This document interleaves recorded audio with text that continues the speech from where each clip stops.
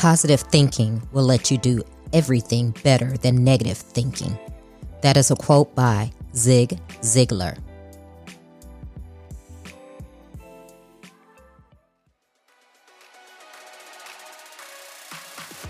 Welcome to Trina Talk. This is the podcast where guests share their stories of pursuing their passions, living a fulfilled life, and empowering others. Each week, I talk with inspiring leaders, business owners, and people with amazing stories from around the world in unscripted conversations as they share their successes and failures. This podcast is all about empowering you to keep striving in your personal and professional life. I am your host, Trina L. Martin. Welcome to episode 127. Before I get into this week's episode, I'm excited to share with you that I've been selected as one of the international speakers for Sean Fair's Leadership Experience Tour 2021. It's happening April 10th in Troy, Michigan. I will be there on location, on the stage, and the topic of my speech is From a Mess to Amazing. I will be inspiring and empowering you to be resilient regardless of what may have happened in your life. Now, although I'm going to be present there on stage, I invite you to purchase your virtual ticket at bit.ly/LET 2021. The topic of this week's episode is There is No Tax on Love. My guest this week is Dr. Lynn Morrell. Dr. Lynn supports entrepreneurs and leaders in developing heightened awareness, unconventional thinking, and greater clarity. A visionary, thought leader, author, speaker, and facilitator, she has inspired thousands of people across the globe to step into the creative expression of their spiritual essence, purpose, and destiny. Her journey through multiple traumas taught her that no matter what happens to us, we have a core of wisdom that will move us beyond our challenge into expansion, empowerment, and the ability to create lives better than we can imagine. Hi, Dr. Lynn. Welcome to Trina Talk. Oh, it's so great to be here, Trina. I'm so excited about today. I'm excited to speak with you. I mean, you are just a woman who is amazing. We were just talking pre-record and we have some similarities in our backgrounds, and I just love your energy. You're so positive.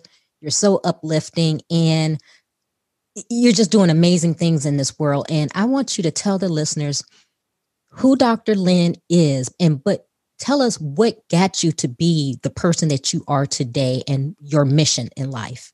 Wow, that's a great question. I could spend years talking about that, but I'll be really brief. So my mission in life is to help people overcome their traumas, the things that would take them out. Having experienced so much of that growing up, and I did not always smile. Now I have a hard time keeping the smile off my face. And so for me, what makes me tick and what got me here is being born, to a mom who was bipolar, to a father who was an alcoholic, very high functioning. And so, but the trauma at 6 months old, something happened where my mom tried to hurt me. So I went to live with a grandmother and grandfather and aunt and uncle. And I stayed there till I was 5. But in that period of time, the best way I could describe my grandma was a hurt person, but very strong. And so by the time I was 5, she was checking my dusting with her white gloves. I'm a 5-year-old, and I had to sit perfectly on the couch, prim and proper, while she walked As the World Turns, that soap opera. Mm-hmm. And I could never do anything right. I couldn't pull the weeds good enough. So I grew up in that first 5 years with being loved, but also being conditioned that I wasn't enough. And so at 5 years old, I was heartbroken when my parents wouldn't give me up for adoption. And I was told I had to go live with my parents, my sister, 2 sisters and brother. And that led to a period of, let's just call it extreme dysfunctionality. And so without going into the details, I had what I would call a near-life experience because I was sort of on the other side, but I was watching myself. Actually, I was being strangled as a 5-year-old in a corner. by somebody trying to date rape my sister. So I couldn't wear turtlenecks for decades. And I didn't remember any of this until I started to wake up. So, life became such that I ran away at 17 to go to college. I was the first in my family to go to college. My sister did go to Juilliard. I'm not sure she finished, but they didn't consider that college back then. And my saving grace, and I think we all have something inside of us that is like the thing that keeps us going, was as a chubby little size 16, introverted 15-year-old that could not chew gum and walk a straight line. I was totally like picked last for everything, and I was living out the not enough. My younger sister wanted to take judo lessons. I didn't want to take judo lessons. What's judo? So my sister-in-law quit before they started, and I became the designated chaperone because there weren't a lot of kids, adults, teenagers in a judo class. It was all men, basically.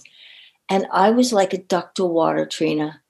I finally had something that I had control over my body. No one was ever going to mess with me again. And I excelled. And in my excelling, then they took away the $35 a month, which was a lot in the 60s, and said, sorry, kid, she quit, you're out. And I was not about to stop because I found validation that it was all men. I mean, it's like, but I could throw them all. And when they took away my money and my rides, sometimes I got a ride from my parents. I got really creative because I had a goal and I was going to get to that class. And when I told my teacher what happened, he goes, well, I'd like you to teach the beginners. Now, I'm only in there 3 or 4 months when this happens. So, but again, some of us come in here with a certain spark. It's like, what is it that lights me up? Well, being able to control my body, being somebody in the class where I was loved and accepted for who I was, that was the beginning of my long journey. That was a long-winded answer, but that's what got me started. Wow. You said it's long-winded, but I love that. And, just as you're talking, I'm thinking about my life as well. You said I was an introverted girl who never smiled. And I'd be doggone if when I give my talks, that's one of the first things I say, that how I never smiled growing up because it was just so traumatic how I was treated. And, you look back and you're like, wow, I never smiled. And I just remember that when I did, people would say, oh, you have such a beautiful smile. And then I would, again, shut down. But wow, your life just, it's funny because you could have done so many things with your life, but you chose to take the path that you did, which is of positivity. That judo class became your outlet. And from what we were discussing, you're still active today doing that, correct? 55 years later. Wow. And I've learned and grown. I mean, I went from judo. I actually taught judo in college because I put myself through college. And I got credit for the gym class by teaching it. And I went on to study Taekwondo, which is a Korean karate. I became a 5th degree black belt. I have another promotion, but I just stop it at 5th degree. Nobody needs to know. And then I became a black belt in Aikido. But primarily, it was my stress management tool. And it taught me the value of discipline, which is really discipleship toward myself. The regrets I would have if I had stopped, I can't even imagine. And back then, women were the weaker sex. Ha ha ha. And I would be the only girl in class after my sister. And I would scoot into the guys' locker room because there was no female locker room and be in and out in 2 seconds. I had to be better than anybody else. And at one point, my teacher said, you probably will never get a black belt, or words to that effect, because to take the test is too rigorous for a woman. Well, I kicked that out of the water. And there's a lady by the name of Rusty Kanakoji, who's the mother of judo in the Olympics. She was my role model. She came out of like the Bronx gang, and she turned that for herself. I turned it as a tool that helped me work my way through college, helped inform the work that I do in stress management and trauma, because through the martial arts, I had a vessel and a vehicle where I could begin to shed all those negative thoughts, but I didn't shed all of them. Because I mostly, many times I was first. I've been a gold medalist. I was in the garden, state champion, and da da da da. But always in the ones that I really wanted to be first in, there would always be some glitch. So I had this self-defeating thing. I could whoop the person, but they'd somehow work in the other person's favor. Like my first gold medal trophy tournament, I went to the bathroom and I was a brown belt. And when I came back, they gave it to another woman with the same name who was a black belt, same first name. And all the guys that were there said, no, you got the wrong person. And so my life was like, I'm the wrong person. And so that's one that came with me until maturity, and it still rears its little head. Wow. And so my saboteurs, the voices that saved me as a child, are not my friends now. And so that process of people pleasing, which I developed really early, I mean, that's a survival mechanism. And then my hypervigilant, oh my God, I am so hypervigilant. I can feel people behind my back, and they're not even moving. Sometimes it's almost as though I can hear them breathing. And so a high level of that hypervigilance, but I've turned those things for me in the work that I do with trauma. I can just sit with somebody. They don't have to say a word. I can just read them because I've been there. And everybody's different, but we're all common into the things that hurt us. Hypervigilance, nitpicking details, not trusting. Oh, Lord, I didn't trust anybody. And I was alone, or for how long? Because everybody let me down. And life has been kind to me in a sense. This is looking at things from looking back, because every obstacle I had, Trina, made me stronger and more loving. I had to go through my angry stage. Oh man, I was, forgive me, an angry, self-righteous bee. And I'll leave it at that. And that's how I kept myself safe. Right. And now the transformation, I literally have transformed from who I was into who I am now. And it's been quite a journey. Wow. I mean, I'm just shaking my head in agreement, because I can relate to everything you're saying. And I hope the listeners, I guess the listeners who have been where we have been and where, what you're saying, they can relate on their own level as well. But tell me now, since you've worked past that trauma and you're starting to use that journey and that wisdom that you gained to help others, who do you help and how do you help them? Well, I help the people that God sends me. It's like I say yes to almost everyone unless it's a no. And there are those that I refer out, those that are unwilling to heal, that just want to repeat the loop. I understand that loop. I was caught in it.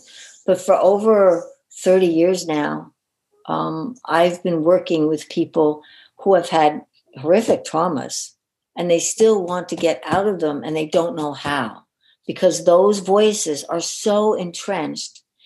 And from a physiological stance, every time that negative little thing comes up, your neural pathway gets stronger and the sheaths get stronger, and it's harder and harder.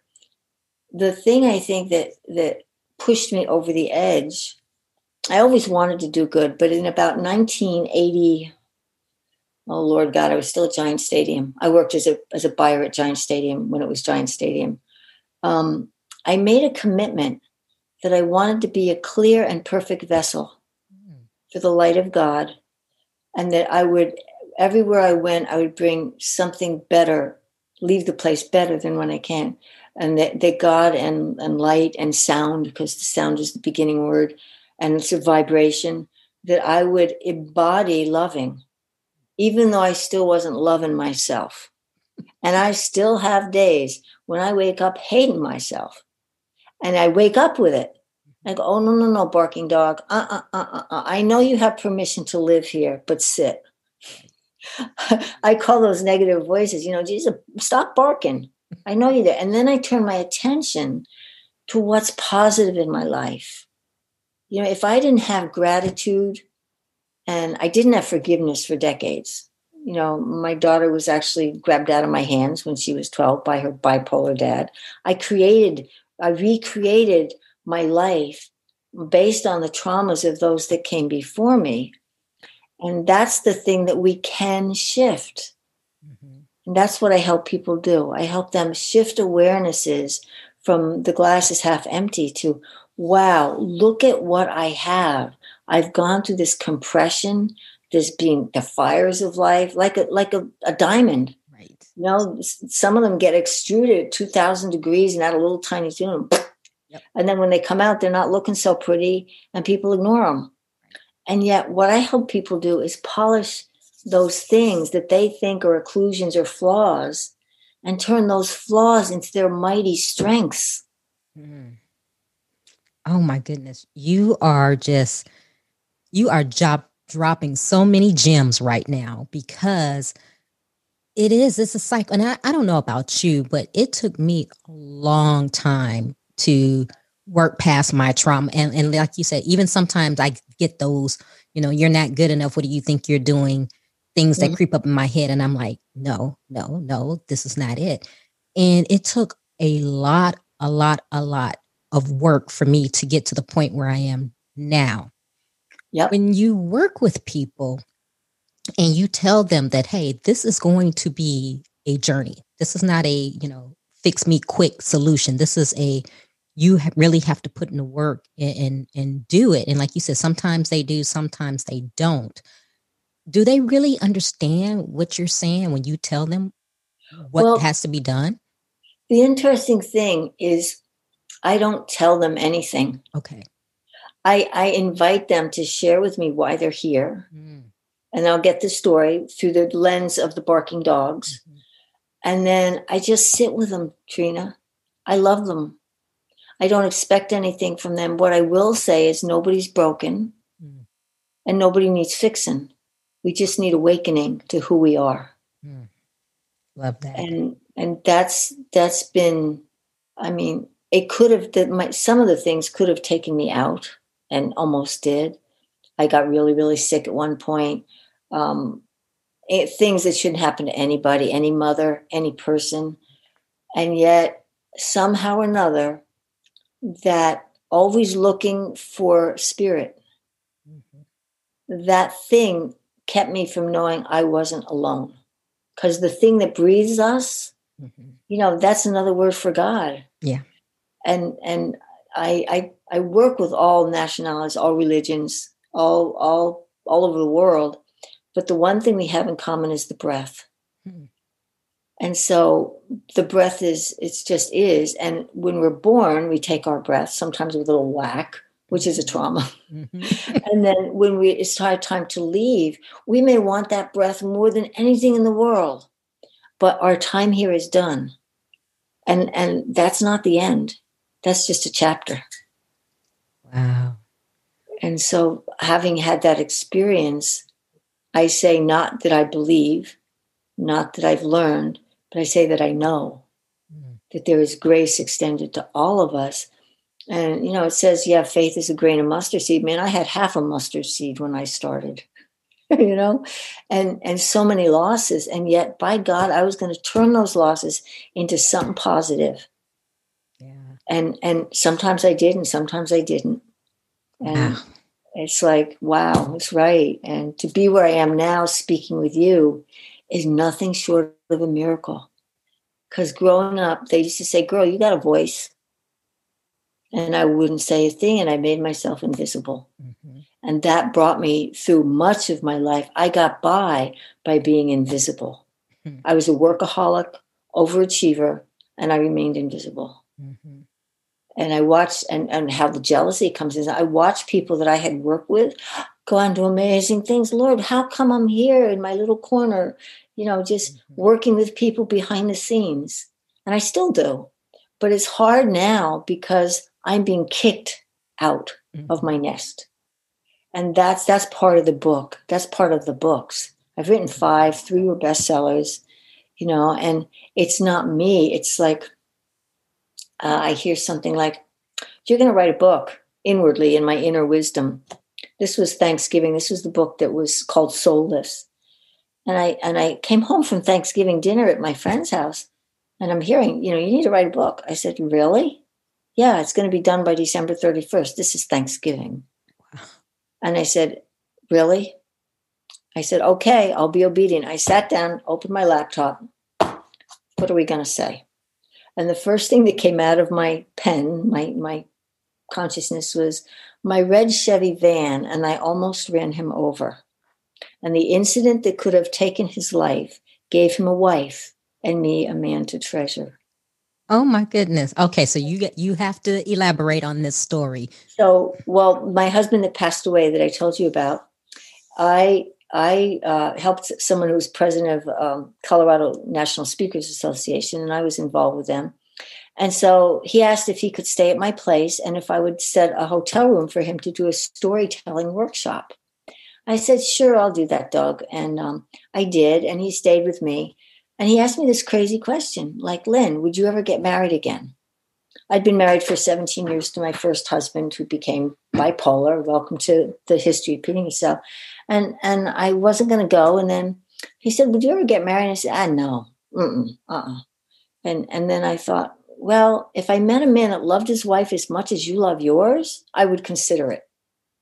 And that night, I got the inner direction to go to that place, and I pulled up in front of the hotel. This man got out of a taxi, walked across in front of me, got on the curb, and then turned around and stepped in front of my car that was now moving. I stepped on the brakes, and my first thought was, oh, God, he's going to the same lecture as me. And so sure enough, I go upstairs. There's this guy sitting in the front row. The seat is behind him, and he was my neighbor. And I said, and we talked a little bit, and I said, well, you live right around the corner from me. Why don't I just drop you off? And so I dropped him off, and one thing led to another. And the man I almost ran over became the man I married 6 months later, after having been separated for almost 12 years. And I literally got in my prayer chair and I said, God, and he had a handicap, which didn't mean squat to me. I said, God, do you really want me to marry this dude? And I said, I'm not getting out of my prayer chair till you give me a yes or a no. And 2 hours later, I open my eyes and I hear, he is the one. What did he say? Rejoice, renew, for he is the one handpicked by God for you. So that's how we got together. And I was told inwardly how long he'd be in my life and that he would probably pass before me, which he did. It didn't prepare me. But the loving that we shared healed both of us. And that's the willingness that the voices would say, don't ever open your heart again. It's bad news. That's the safety one, the barking dogs. I risked opening my heart because it was an inner prompting to risk having my heart hurt again. And would I do the thing that I was being challenged to do? And I've had, a lifetime of practicing that inner obedience. Because when I listen to the intuitive, wise one inside of me, it may not always be easy, but it's so good at the end. Right. And when I don't listen to that intuitive inner wisdom, oh man, it's deep doo-doo time.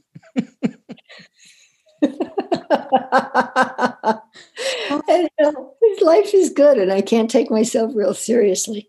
Wow. I mean, that's just an amazing story. It gives me hope for love again, because like you said, I've been through so many things where I had closed off and I said, nope, never going to do that again. Just be a loner and go through my life. But as I'm getting older, I'm like, I would like to have someone to spend the second half of my life with. So hopefully, God has someone that he'll reveal to me. Totally possible. I mean, this will be my fourth marriage. My first one was violent. The second one died in a plane crash. The third one died because of a drug overdose that the hospital administered. And then number 4 has been my friend now for 27 years. And when his wife passed, who was my dear, dear friend, people from all over the United States started calling me saying, you need to go east to be with Paul. Because my good friend had died. And I wasn't going to go because I know that after the funeral or the celebration of life, everybody goes back to their life. And I know the second year is the toughest. So in my mind, I was going to go after the dust had settled. And I also had a commitment to paying off a loan that I'd taken by March 31st. And this was in November. And after these 7 people called me, everybody said, if you don't go, he's not going to be around, because they could see him. And he actually called me when his wife was dying while he was waiting for the EMFs. That's how close we were as friends. And there's a whole story that I could go into at some point that I will. But on his deathbed, we both sort of knew James was going to go. We didn't know that he was going to go that way. And he said, what are you going to do when I die? I said, oh, honey, I know the drill. Remember, I've been widowed. I've lost. I've lost Michelle, my daughter, through her dad. And I know the drill. So I want you to get married. I said, no. We almost had an argument over it. And then finally, I said, why do you want me to get married? He goes, I want you to meet a man that loves you as much as I do and gives you everything I can't. And 4 or 5 days later, he was gone. And so the beauty of that is when we had our mini argument, I said, I'll tell you what, James Stephen Putney, you want me to get married again? You meet him, you vet him, you send him, and I will decide. And fast forward 7 years, I have a Qigong master visiting me who's very attuned to the spirit. And he goes, Lynn, your dead husband in kitchen. I said, how nice, Teresa. What's he want to say? He hasn't talked to me in 11 and a half years. She's still, and she goes, oh, he say he vetting man. Now, she's Chinese. Vetting is not exactly your everyday Chinese word. And then fast forward a couple months. So what do you do that information? Put it in the file. I was not open to relationship. So I'm in San Diego with my friend Anita, and I'm helping her proof her book for Random House. And we're sitting up there at this leaders conference and blah, blah, blah. She goes, oh, Lynn, honey, James is in the room with us. I said, no way, Anita. This is a double header. What's he want now? And she's silent. And she goes, he says he's vetting a man for you. True story, almost verbatim. Fast forward a few more months, I'm, my friend Cheryl, who's Paul's wife, who passed away, calls me out of the blue and says, honey, James is with us. He's here with me. He's so big, I can't see his head in the clouds. I said, oh my gosh, it's a triple header. What's he want to say now? She goes, oh, honey, it's so sweet. He says he's vetted a man. And then she goes, and all you have to do is decide. It's a yes. And less than a month later, Cheryl passed away. And this man, who's been my friend at that point for 25 years, and he's in conflict because they were married for 40 years. I come as a minister to support him. And in the long story short, the spirit conspired. My deceased husband and Cheryl conspired to get us together. And that's a mystical, magical story. And every word of it is true. Wow. And so the blessings that are available for us are infinite. As long as we can still the barking dogs long enough to be still and to know that who we are is perfect. And one of the things I do to self-soothe is I'll just feel my fingers. I'll go like this to know that I'm alive. I'll say nice things to myself. And mostly I try to stop my mind chatter. And the grandmothers, they used to wring their hands when they were praying. That actually is a way to soothe yourself because the meridian's in your hands. All the things that we do when we pull on our ears, we're giving ourselves, acupressure. And there's a million tools for us that are available when we open and have the willingness to look at life in a new way. And that's what I invite your listeners to do. Every day in my life is a new day. And it may be our last day. So how do I want to leave it? Better than I woke up in it? So for your listeners, I would say whatever hurt, whatever wounds you have, it's a diamond in the rough. And when you get curious about it, and well, is this pattern been with me for a long time? Like the pattern of finishing second? Mm-hmm. That was a deeply ingrained trauma that a young child interpreted in a way that isn't accurate. And so our job is to become truth finders and curiosity seekers for who's the real me?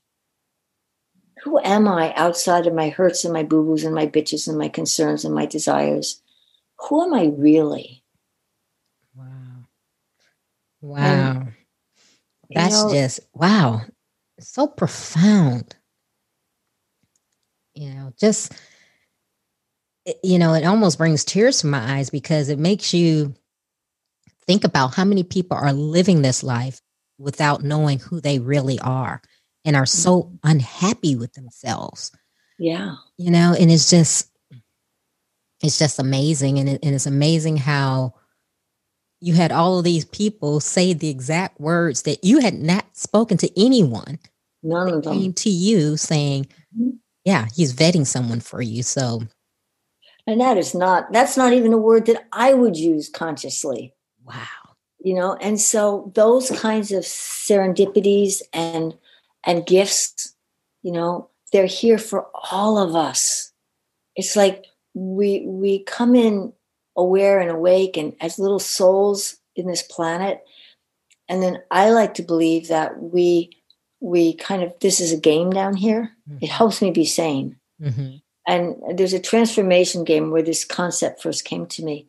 4 simple things we're here to do as humans. We're here to gain awareness. We're here to overcome setbacks. We're here to do service, especially if we can serve others without agendas. And then finally, to know that God, divine breath, spirit, Allah, Buddha, I don't care what it is, that thing that's greater than us is always here. And actually, we go through all this stuff in the palms of his hands or her hands. And we are the ones we're looking for. And the only way I found it was to go inside. When my pain got so unbearable, I had to decide there had to be something more. And I started sitting in meditation. And man, I could not meditate to save my day. I'd wear my watch. Oh my God, it's only a minute. Crap, it's only 2 minutes. And then I got to the first day, I sat for 20 minutes. And I looked and I went, oh my God. And I felt better. Really? And so I did that for many years of a way, not passively, but I would either say love, love, love, truth, truth, truth. Some people use Om. Sometimes I like Hu because Hu is the Sanskrit word for God. Okay. And it sounds good when it vibrates inside of you. And I've used practices like freeform writing, where you write what you're thinking and burn it. And if you want, I can give your listener, if your listeners want, I can give you something that you can put in. I have a program on Thinkific. Okay. And I'm also going to be in a documentary series, Healing from Emotional Trauma, which is going to air sometime in March. And that's going to be free to listeners during the launch. Okay. So there's so many ways, but I would say there's no wrong way there's no certain way you have to wake up. There's your way to have to wake up. And some of us, like me, we're pretty slow learners, and I think that's part of being human, because we're on the hamster wheel. We don't know we're on it until we distance ourselves enough to say, yo, I've been on a hamster wheel for most of my life, running from da-da-da-da-da-da. For me, it took illness to begin to wake up. I had to ask for help. Oh, God forbid I should ask for help. And I'm the one that's the one for everybody. Miss people pleaser. It's my job to come to the rescue, white knightish, if there's such a thing, in shining armor. And I don't do that now. I just be. And then I'm working to be unapologetically me, even when I'm in the down times and the up times. All my loving, Trina, goes into loving everything. Every single trauma has made me who I am today. And it's not for the faint of heart to be real. Like the Velveteen Rabbit went through all those things in the children's book. We're all Velveteen Rabbits in the making, where we're so loved and used that we have used up our loving in our life till we're ready to graduate. And that's probably the most noble thing we can do, is to learn to love ourselves. everything else comes from that. And it's in plain sight, but none of us see it because of all the conditioning. Mm-hmm. And it's perfect because it's a game. And, I never thought about that, and you're right. The loving ourselves. Why is it so hard for us to do that? Because I know for me, that has been my issue is like, and again, it's that conditioning, how I grew up. I could love to someone else and give. But then when it came to myself, I was not so loving. I wasn't so forgiving. And now I think, why wouldn't I be? I am those voices. Right. You get those voices, girlfriend, and they come from the womb sometimes. Yes. And they come from your mother's mother going back 15 generations. Yes. And you can track that because that's part of what I do. Wow. I help people track where it is right down to which strand of RNA or DNA. Now, I don't know how to do this. I'm trained in it, but I don't know how to do this. I just know I'm obedient to how to do this. Wow. And people say, I've had that issue for 50 years. And I can't find it anymore. That's how I knew I was on the right track. I had a house guest and she was going to see the founder of the EMDR, the eye response thing for trauma. And I said, well, why don't you just let me put you on my table? Mm-hmm. Oh, no. And just before she's going, she goes, I'd sort of like to get on your table. By the time she got off the table, she couldn't even find it. And that's what's possible for us when we open to the possibility that life is meant for us to be happy, joyful, positive. Now, there's probably 25, one negative statement takes a whole bunch of positive statements to neutralize, because this battery-operated planet is the positive and the negative polarity. It's easier to be negative than it is to be positive. Just look at the press. Yeah. It sells. People get caught in that's living from the outside in. We're always safe. Mm-hmm. No matter what happens to us, our soul, who we are in our essence, is uncorruptible. Wow. And I've worked with murderers, pedophiles, rapists, ex-offenders. I've worked with PTSD vets, people that have been held up at gunpoint. And it's like we're all different and we're all similar. Mm-hmm. And when we learn to love the similarities and honor the differences, that's heaven on earth. Mm-hmm. And that's where I like to believe we're going. People like me, there's a lot of people out there doing their work based on their life story. Mm-hmm. So I invite people to join the positive joy movement. And it starts with smiling. Yeah. And in Chinese, I studied in China at the University of Beijing and in Taiwan. The number one energy exercise that you can do to change your life is to smile. Wow. And these muscles, they control a lot of stuff in your body. And it's hard to say, no, when you're going, no. And if you say, no, it's like, oh. If you say, yes. And one of the things I do with my clients is I have them, after we do the session, I have them go, joy, as high as they can get. And that begins to change the dynamics in the brain. And it's as simple as choosing to find the good, no matter how crappy it is. I call it the happy crappy. You get out the other side, you laugh at it. It's going to be funny. My teacher said it's going to be funny in 5 years. Why not make it funny now? Yeah. And so that's kind of how I live my life. And that was another long-winded answer to a question that was so poignant and profound. No, I mean, I'm loving it. And just everything you're saying is just really resonating. At one point, I'm thinking, oh my goodness, am I a mirror? And she's like looking at me and reading me because it is just, it's so profound. And I love it. I love the positivity. I love the working past your trauma and being of service to other people to help them. I mean, just think what the world could be if we did that, if everyone did that, because we all experience something, right? Exactly. And if we could take whatever that negative force and turn it around and try to see the good or take the lessons from it to help someone else, it would be a better place to live. Yeah. And you and I both know that it's just so amazing that you exist and you're doing what you do. And it's not for everyone. Everyone can't do that. Everyone doesn't want to do that. And I have found that there's more people who would like to condemn and judge you. Like, you were saying, you get past your, that talk in your head, the dog's barking, and then there's somebody else be like, no, no, no, no, remember, da, da, da, da, da.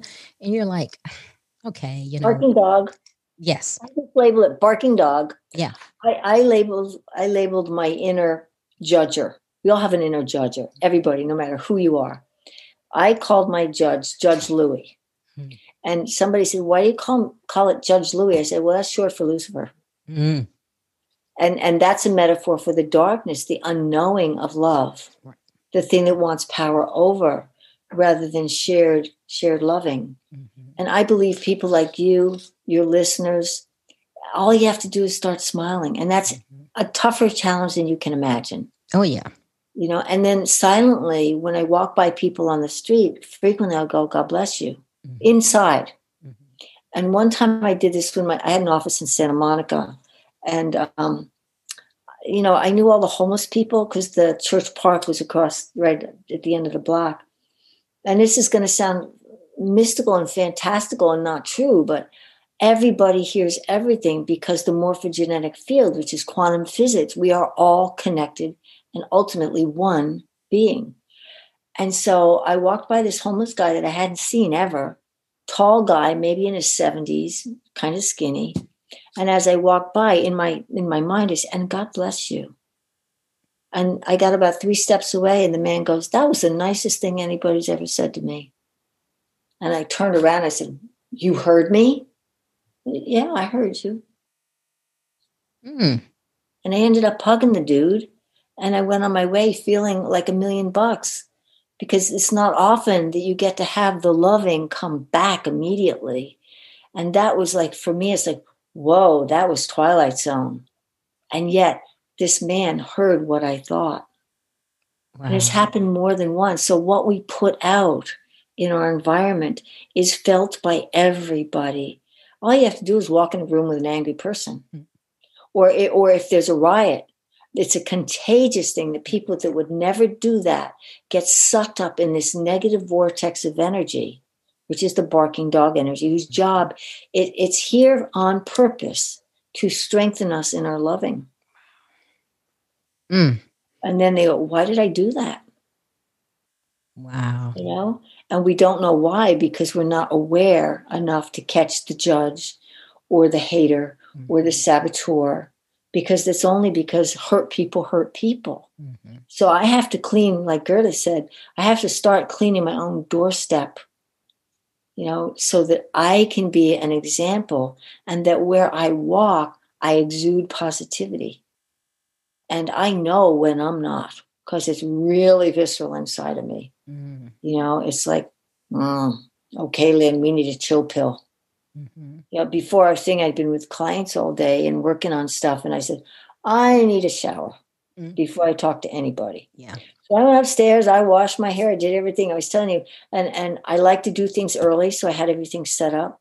And my hair dryer didn't work. It died. And the old me would have been, and the new me said, well, where's my pony clip band? And so that's not a big deal, but there was a time that it was a very big deal when I was judging myself through the filter of what I needed to do to be safe. But what we do as children, what I did then was we need to upgrade all those stories and go back and comfort that younger us. Oh, Lynn, Mom was really not knitting with both needles. She didn't know what she was doing when she hurt me. Yeah. She was hurting herself. And really transparent. I came home from school when I was 17, and the cops were in the front driveway. And the officer said, what did he say? Something about, I said, what's going on, officer? And he goes, well, we found your mom naked in the neighbor's closet across the street. She had a nervous breakdown. And he said that she ran away because her husband was trying to kill her. And so that may have been an energetic truth, because they were at each other's throats for decades. And my mom got committed. And And then one thing led to another. And ultimately, for my own safety, that's when I left. And I went to live with my aunt and uncle who were still alive. That didn't last too long. And so then I finally ran away and I lived with the parents of my future in-laws. I mean, my future in-laws. And I paid them rent while I finished college, And so those things, all indelibly imprinted in me, have now become stories of overcoming. And so we can use our story to change the world right now, starting right here. That's what I would say for your listeners. It's never too late. I've worked with people in their 90s who've healed traumas from when they were 6. And all of a sudden they got the spring in their step and the burden's off them. Yeah. And I've worked with little ones that are like 3 years old who beat up their 18-month-old sister and won't let mama leave the room without wailing. There was even hope for that little one, and the way I did it, she cleared it. And then she realized her mom had been gone to the bathroom and she started to throw a temper tantrum. I got down on the floor and went, wah! With her. She looks at me, she goes, no. But that was the ending of her being, upstaged by a younger sibling. And she felt unloved. And I said, Mommy loves you. And her mom came in and picked her up, and then she stopped beating up her 18-month-old sister. So loving goes a long way, and it's free. Yes, and it can't tax it. Wow. You can try to steal it, but there's no tax on loving. Wow. Except an increase in every area of your life. Wow. So you mentioned your books, that you're a best-selling author. You have 5 books, correct? Yeah, at last count, there's probably a few more ebooks in there, but yes, right now 2 of them are active. One is called Soul Lifts. Instead of a facelift, you give your soul a lift, From Bumps to Brilliance. It's what I call toilet material. You can read it in a sitting. And it starts with the Chevy Van story and how people that I know, I have their permission, their stories pretty much in there verbatim. Except for Vanessa. Vanessa's a combination between 2 people. And then there was, my first book was Heaven's Helpful Hints. It's out of print. That happened when my house burned down and the Chinese restaurant became my office. And I was working with a woman and I asked her a question. She goes, I don't know the answer to that. Close your eyes and ask your soup. And she went, how did the soup know? And I didn't. I said, because there's God in your soup. There's God in everything. Right. So that one's done. And the one that's just been a best-selling book is called Beyond Lovelyville, a parable of self-awareness and rising above trauma. It is actually autograph. You know what I'm trying to say. It's my autobiography through the eyes of little creatures that live on a pond. And they discover for themselves how to heal those traumas and those parts of themselves that are not loving. And then the one coming out in July is called Love You. And the subtitle I still don't have yet, but it may be The Best Is Yet to Come, because that was pretty much my last love email to my husband. He passed away shortly after that. And so that book is literally as it was downloaded and printed from my files. And it's pretty much going out the way it is so that people can actually see what a real loving relationship is possible, regardless of all the odds. That's probably the book that my husband would be most proud of, My Little Angel in Heaven. Wow. So, and I just want to thank you. And I think maybe we've covered the 10 questions or maybe not. Not yet, but we can skip them because you have given me so much stuff. I may hit on just a couple of them that I wouldn't mind asking you.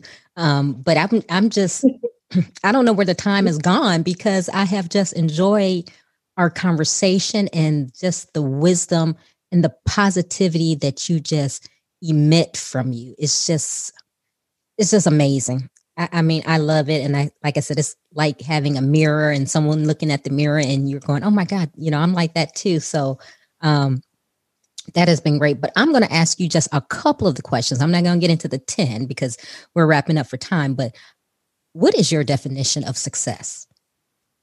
Loving everything. And how do you recharge? Oh, I meditate, I pray. I have friends on Zoom. We do Qigong like practices together. I have a wonderful community that not only loves me, but will keep me on course. And I have a new husband that adores me that I've known for 27 years. And we are in such partnership because he's a minister, I'm a minister. We're both dedicated our life to God and service. He's an amazing chiropractor.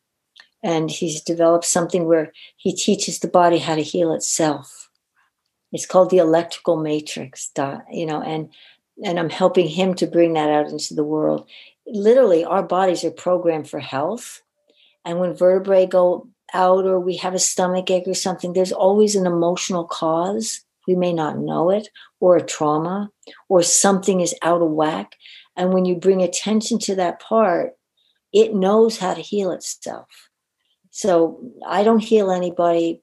Paul doesn't heal anybody. We heal ourselves when we access the divine in us. And so those are some of the things I do. And I'm curious about when I get out of balance. I'm fascinated by my humanness.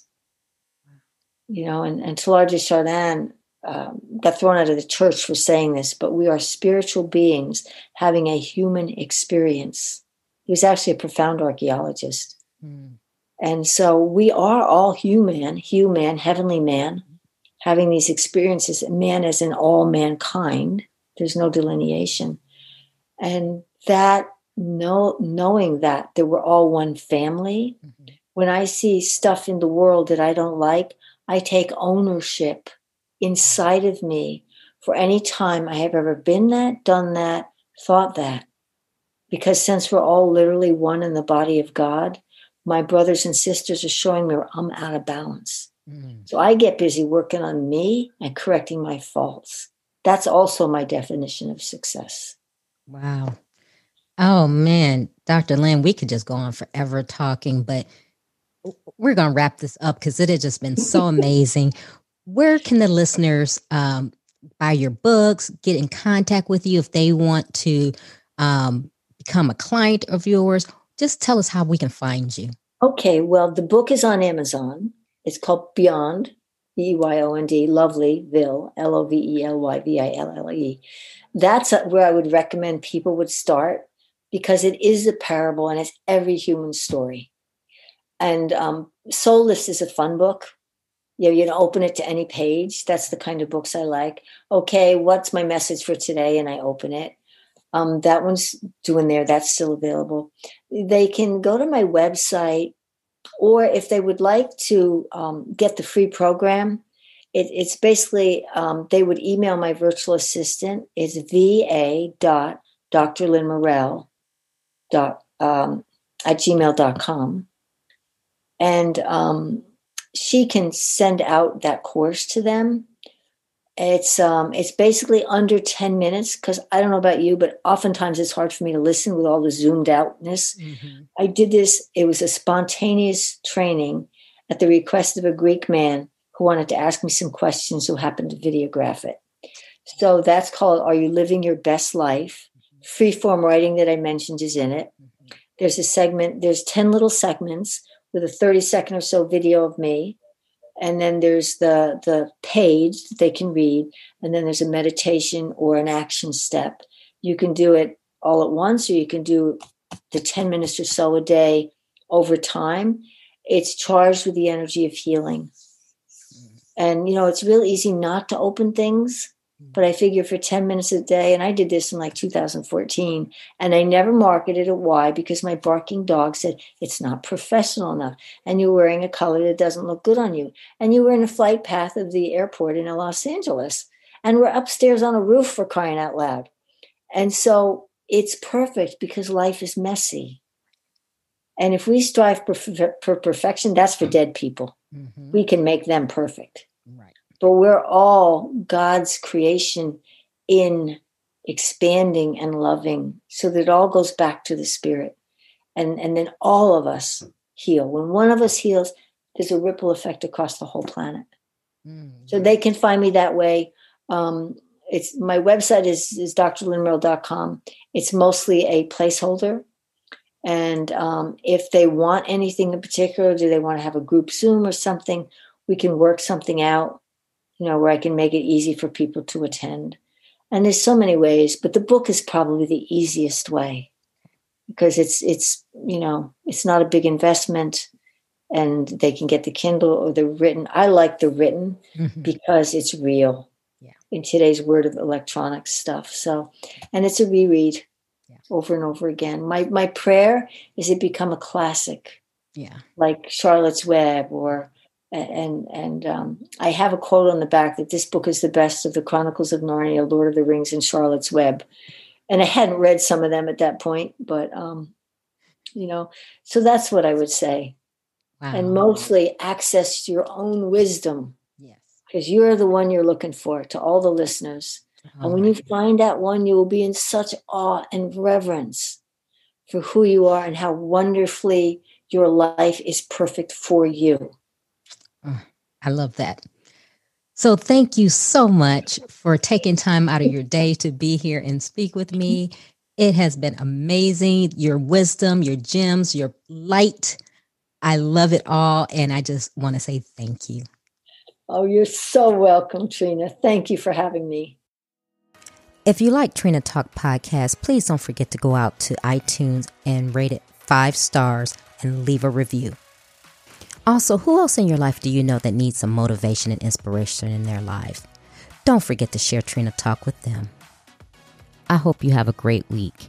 And remember, if you change your mindset, you can change your life. Keep striving because success is a journey, not a destination.